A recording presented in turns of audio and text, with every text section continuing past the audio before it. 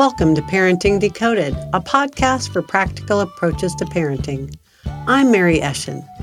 In this episode, I'm excited to have Emily Churkin, the screen time consultant, back for a follow-up episode to continue our conversation about dealing with screens and our kids. After the amazing response we got to our last podcast on screen time struggles, we felt we needed to offer guidance to those of you who feel like your families are either bordering on a crisis with screens or are in a full-blown crisis and are lost and don't know where to turn. Emily is launching a brand new course to help families do a reset with their screens. If you hurry, you can get one of the few slots left in her course that starts next Monday, February 28th, 2022. If you listen to this later, no worries, she'll be offering her class quarterly. The other resources we talk about in this podcast deal with gaming addiction specifically and even offer residential recovery programs in extreme cases. Take a listen and check out the podcast notes for links you can use to help your family. Enjoy the show. Welcome back, Emily. I'm so happy to have you for this additional talk about screens and how they are impacting our families. And this time we're going to talk about screen addictions, how it impacts our families, why our screens can be so addictive, and how our families can deal with them, especially if we kind of feel like we're heading into crisis. So tell us a little bit about what you see, especially being the screen time consultant. Yes, thanks. And thanks for having me back.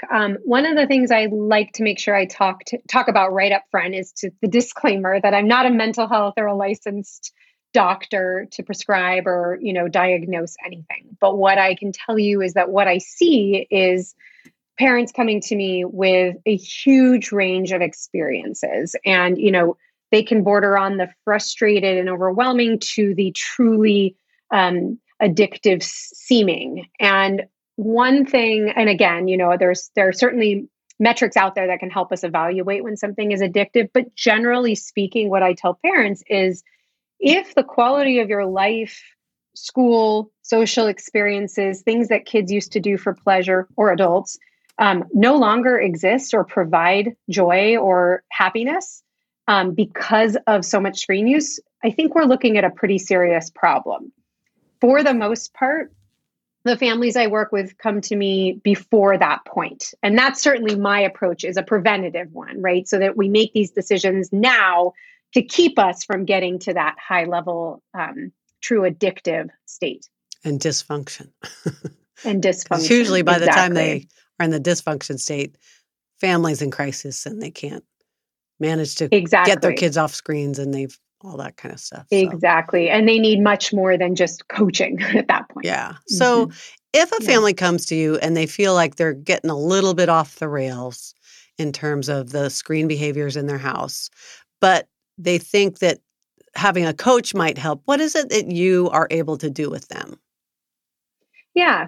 So I really appreciate hearing from families who want to make changes, because the reality is this is a huge issue and a huge challenge for families, and it's not something that can be fixed quickly or easily. So when families are ready to sort of put in that time and effort to make meaningful changes, I'm the right person to help them do that. And I often say I work very well in concert with therapists, with mental health professionals, because the mental health professionals can help process and the feelings and holding the space for all of these new ideas and changes. And I get to sort of serve as that practical, tactical, here are the things that we need to try. Here are some of the strategies that work.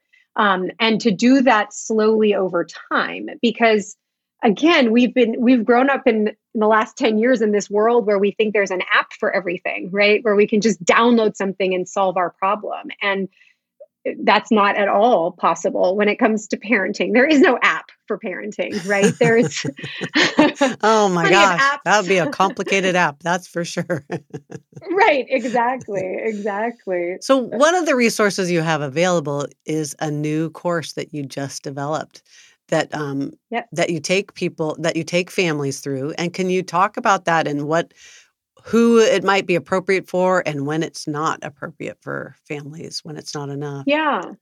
Yeah, thank you. So the course is called Becoming a Tech Intentional Parent. And something I talk about all the time is, I'm not anti-technology, I'm tech intentional. And the idea behind that is it's all about using it as a tool or even a toy, but in a very intentional way. Just the same way we don't eat, dessert every day for every meal. We space it out, make it a special occasion, or we use it as a tool, right? Like being able to do podcast interviews or organize our calendars, right?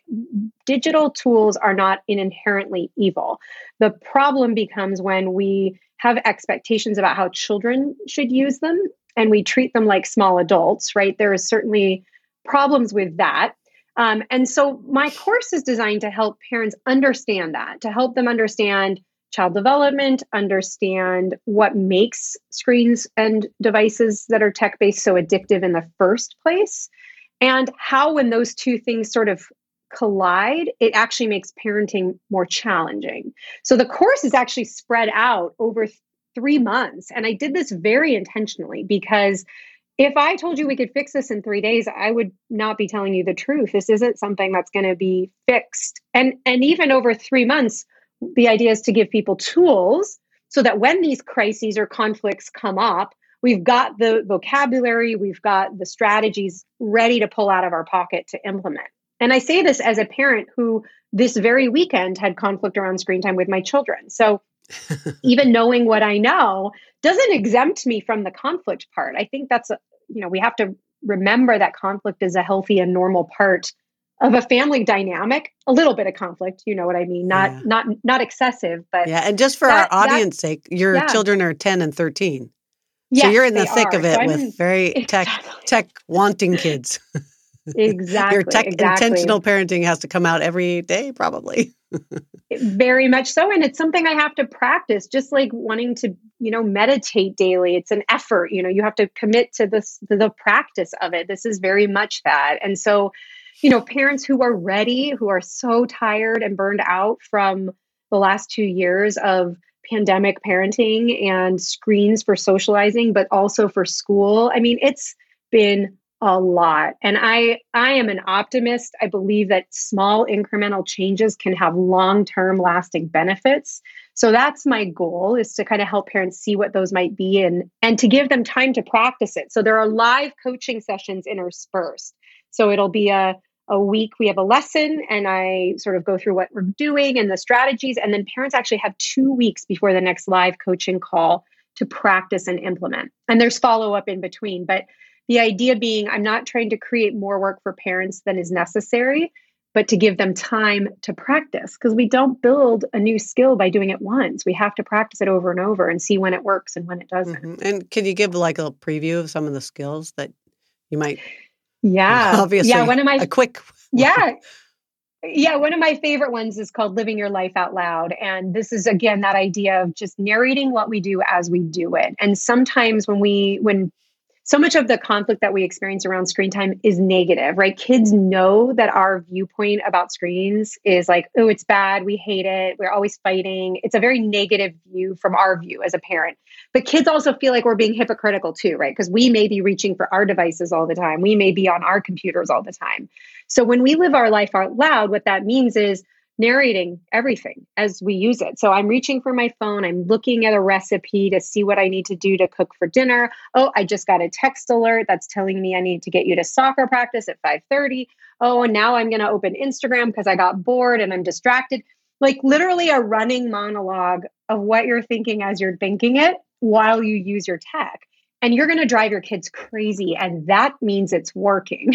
That they can see how distracted you are. And that it makes you, I mean, that lesson hopefully makes the parents realize exactly how I don't know, how we might just be as messed up as our kids in terms of being addicted. Yes, exactly. We can't change anything for our kids if we're not even willing to start at looking how we use it. And the idea too is modeling it, right? You're showing your kid how you use this device or what this device does for you, like how it makes you feel or what you're thinking about.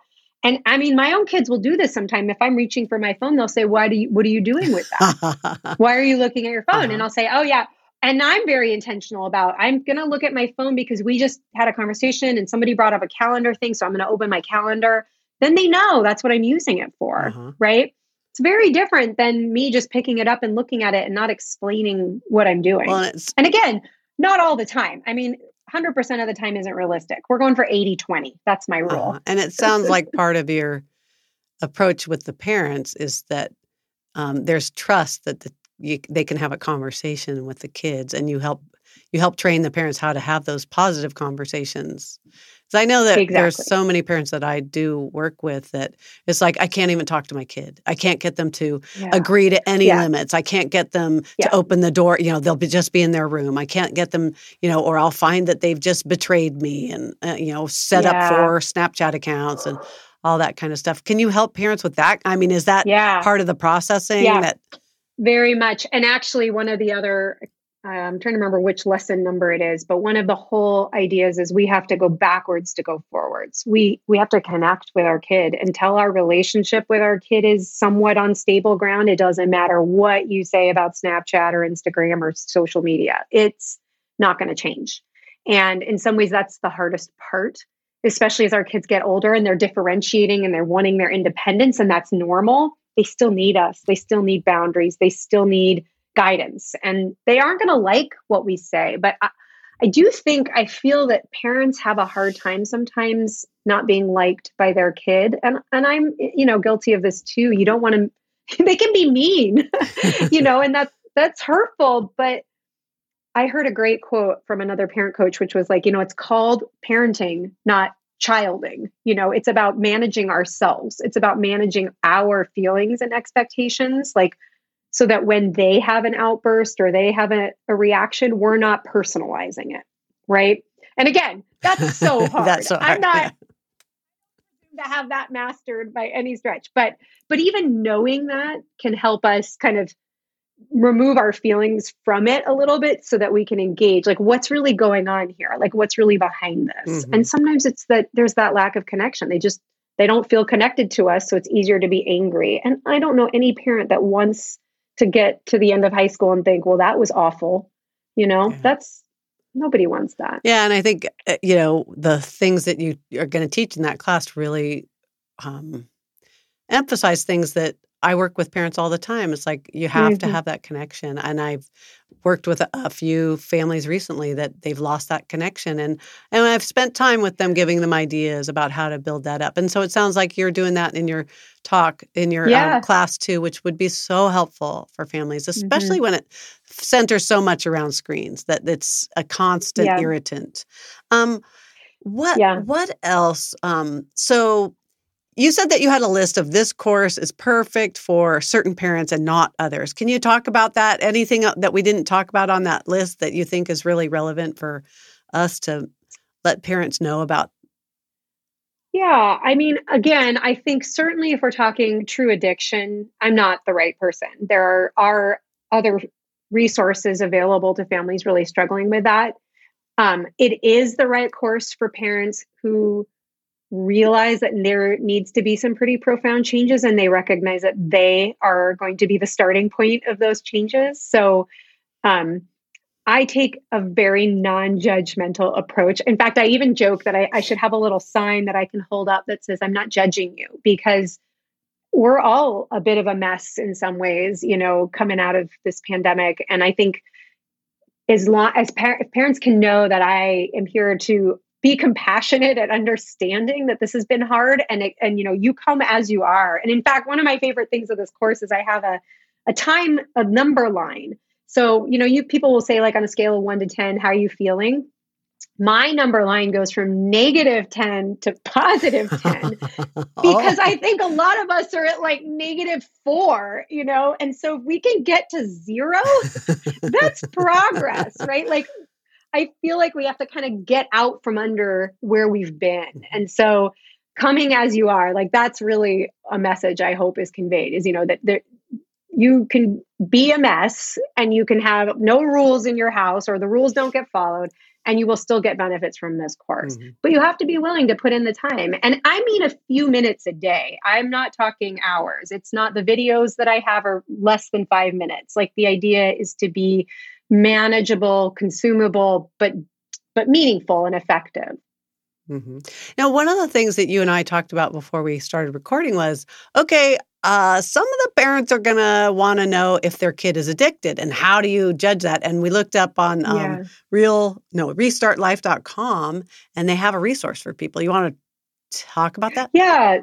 I mean, this is an organization that's actually been around for quite a while, and they were one of the first internet screen time addictive like rehab centers in the country, I believe.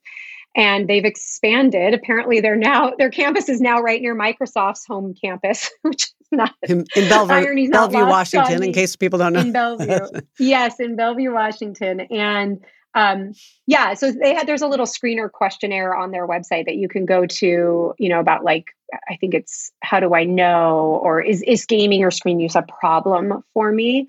And that can be a useful tool. I mean, again, if everything in your life is affected by screen time conflict and issues, then it might be worth looking into something, that high level. But for parents who just want some of the day-to-day strategies first, who haven't hit that addiction threshold, my support and my services are the right tool at this point. So the restartlife.com, just so our listeners know, I will put the resources on my podcast notes for sure, so that people could get to the addiction quiz that they have. Like, is my kid addicted? They have one for teens, I think, even. And and also there's another organization called Game Quitters that has an online course for people who, it sounds like, might be more on the addiction side as well. I haven't used them. I have been following them for a little while, but it's another resource that might be interesting to parents. If a parent wants to come, how many people are in the class? It's an online class. I'm keeping it to, yes, I know the irony's not lost on me. It's a small group coaching model. So I really actually believe that it is beneficial for parents to hear from other parents who are going through this, so that there's some community feeling of like, I'm not alone. Here's what someone else has tried, and that there's benefit to sharing. So I am capping it at about 10 or 12 people, because it's hard to moderate over Zoom much more than that. My dream size would probably be between like 6 and 8, and I'm really close to that right now. So I'm at 7 people. So, but I would happily take more, and it's something I will offer again in the future if it doesn't work this time around either. But it is. The idea is that I wanted parents to have these tools in their tool belt before summer started, so that they could end the school year with some, okay, let's do this. Yeah. And I'll put a link to your class, and depending on when someone downloads this episode, hopefully it'll be soon, but you'll be offering these courses as you go forward. The other thing I would love for you to do, though, is to give an example to the parents of somebody that you've helped through, and, some real life examples of like, we did this, and, it was really bad and it got better kind of thing. Yes. Yeah, no, absolutely. Those are important. I had a family reach out to me, I think it was early in the pandemic. And I will be honest, it was one of those situations where I was like, this is close to the addiction stage, and I said I would give them a couple of sessions, and then I would see if it felt like I needed to kick it up to a different level. The thing that really was so hard was, and this is generally true, most of the parents I hear from are parents of kids aged 10 and up, and more often 12 and up. And it's in part because that, you can see like that's when the social media and the smartphones have hit, and now the kids are really involved in it. Whereas I'd actually really love to work with parents of younger kids, so we could do that sort of preventative approach. It's not seemed to be what happens. So this family had a child who was an early teen and was really struggling. I mean, had been in and out of mental health, sort of with self-harming issues. There was a lot going on, significantly related to social media. And one of the things that struck me really early on was that the mother was spending hours in the evening, like until 2 or 3 in the morning, looking at her daughter's social media pages. And to me, it was a moment of like, well, this isn't a healthy dynamic for anybody, right? Mom's not getting sleep and she's terribly worried, but the parents were very worried about setting limits because they didn't want to drive their daughter sort of to the negative mental health piece of things, which was the red flag to me. That was the point at which, and because they had a family therapist working with them at the time, I agreed to a few sessions because it felt like, okay, they have that external support in place. And the other challenge, and this comes up a lot too, is that parents don't always see eye to eye, that one parent has a different idea about how to handle it than the other. And so one of the parents really wanted to indulge a lot more, and they felt that taking away the screens and the social media would be detrimental to her health. And the other one was like, no, look what it's doing to her health. And so I could see the argument for both, but it was actually it got very intense. And I did say to them, look, I don't think I'm going to be able to help you right now. And I referred them to Restart actually as a resource, at least to start finding more information. But I got an email from them about 6 months later, and it was thanking me for being right. And it was one of those like really nice validating emails that you get, because you don't always know when you send people out into the world. And we'd only met about 3 or 4 times, but I'd met with a lot of resistance for the suggestions I'd been giving, and in part because it was so hard. It required some real changes in their family life. And to get that email saying you were right and everything you said ended up being true. Well, so I want to know, what in general did you tell them? Well, a lot of it was the idea that because of the mental health piece, I agreed with the parent who thought less was more. And at this point, it's tricky. And again, I'm, the disclaimer that I'm not a mental health specialist. So I wouldn't recommend this necessarily for just anybody unless you were working with a mental health person. But taking it away without giving her some other external support was what worried me, right? It was the idea that like, you can't go to cold turkey if she's saying that's also where her community is, right? Where she finds support. But here's the problem. The social media platforms are all algorithm driven, and they're not designed to only give you the good, supportive, warm, fuzzy stuff. And so in the end, my advice was, I think it's actually causing more harm than good. And you're going to need to make a bigger change. And my suggestion initially had been to give her a flip phone, which was like a middle ground in my view of sort of like allowing her to stay in touch with friends, but taking away the internet connectivity piece of it. And she still had a computer for school. It wasn't like she was really that out of the internet, but it was at least going to cut that down and to prioritize sleep. Because I always say this to parents, like sleep is the low hanging fruit. It's like you start there. If you can make sleep better, everybody benefits, right? We know that as sleep deprived parents. Like, oh my gosh, if we're not getting enough sleep, we're not good parents. We know we're going to be irritable. So that's that's true for anybody struggling with screen stuff, is to prioritize sleep. So those were some of the things. And that was one of those situations where when it ended, I was just sort of like, oh gosh, I really hope that what I said resonated and that it will help them in the future.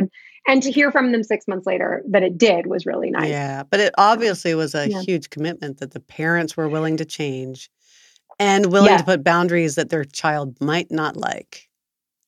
Yes, and that's the hardest part. And I think that was the resistance I was met with, was realizing that the parents themselves were going to have to make those changes. And it's sort of that thing of like, it's not fun, but it's going to be better when we can do hard things. That sort of mentality that we tend to want the easy way out, and there isn't an easy way out of this, and that being said, like, I don't want to underestimate that this is not all parents' fault. Like, in fact, part of this is our responsibility, but it isn't something that we've necessarily caused. And I know there are maybe some exceptions or examples where that's not totally true, but because of the industry itself, and how the products are designed to be addictive, I always say to families, this is not a fair fight. You're not fighting your child. You're fighting a hijacked neural pathway that's getting dopamine every time they get a reward with the game they're playing or a like on their social media page. Like, that's what you're fighting. Yeah. You're not fighting your sweet, innocent child. And they're not always innocent. I know, but. Well, and there are some family situations that, like that you ran into the example that you talked to, like that they might hit the wall and need resources like Yes. restartlife.com and Game Quitters and because they can't make progress because their child is really so addicted. And so it's really helpful to have another professional involved that might be able to to assess the addiction part and stuff like that. But I agree with you in that there's hope, especially the earlier you start putting in boundaries and supports for it. It's like, I agree. My favorite people to talk to are preschool parents. I know. It is. I agree. Because to contrast that, I spoke to another family that had a 5 or 6 year old child who could not go anywhere without the iPad and would not. I mean, the child would not go to the playground anymore because they didn't want to not have iPad time.